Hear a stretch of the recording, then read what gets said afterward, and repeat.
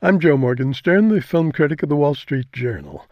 On two occasions in Viva, a fine new movie set in present-day Havana, an impoverished young hairdresser named Jesus has to explain why he wants to be a drag performer. The first time, his answer is touching, but awfully tentative.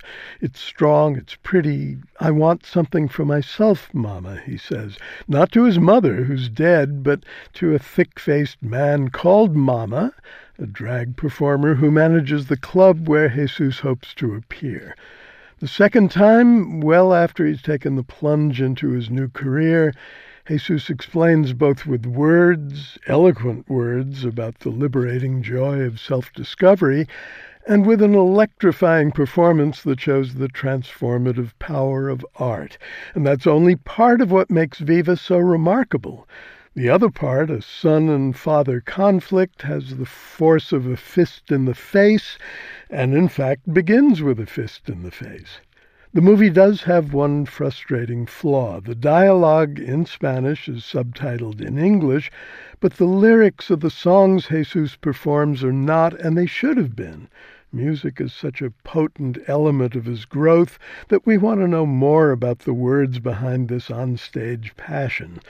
Otherwise, it's a perfect film and a testament to the portability of talent. The director, Patty Brannick, the writer, Mark O'Halloran, and the cinematographer, Cathal Waters, are Irish. The cast is Cuban, and to a man and woman, and man-woman, absolutely superb. The beauty of Viva comes from within. It doesn't dwell on picturesque vistas of old Havana, or, for better or worse, on the repression of gays in Castro's Cuba.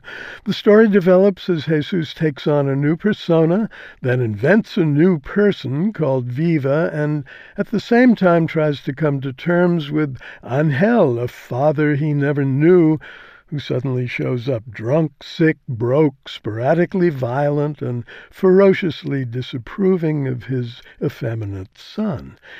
Jesus is played brilliantly, though very quietly for a while, by a young Cuban actor named Hector Medina. The father is played by Jorge Perregorria in a terrific performance that reveals itself slowly enough to make us see Angel at first as a fixed object, a stumble bum and bigoted brute who simply is what he is and will continue to be. Yet this broken man was once a boxer of style and promise, and Angel's dim understanding of why he abandoned his wife and child makes him an object of compassion as well as dismay. Viva is another retelling, though a particularly affecting one, of a classic tale, the struggle to discover and assert one's authentic identity.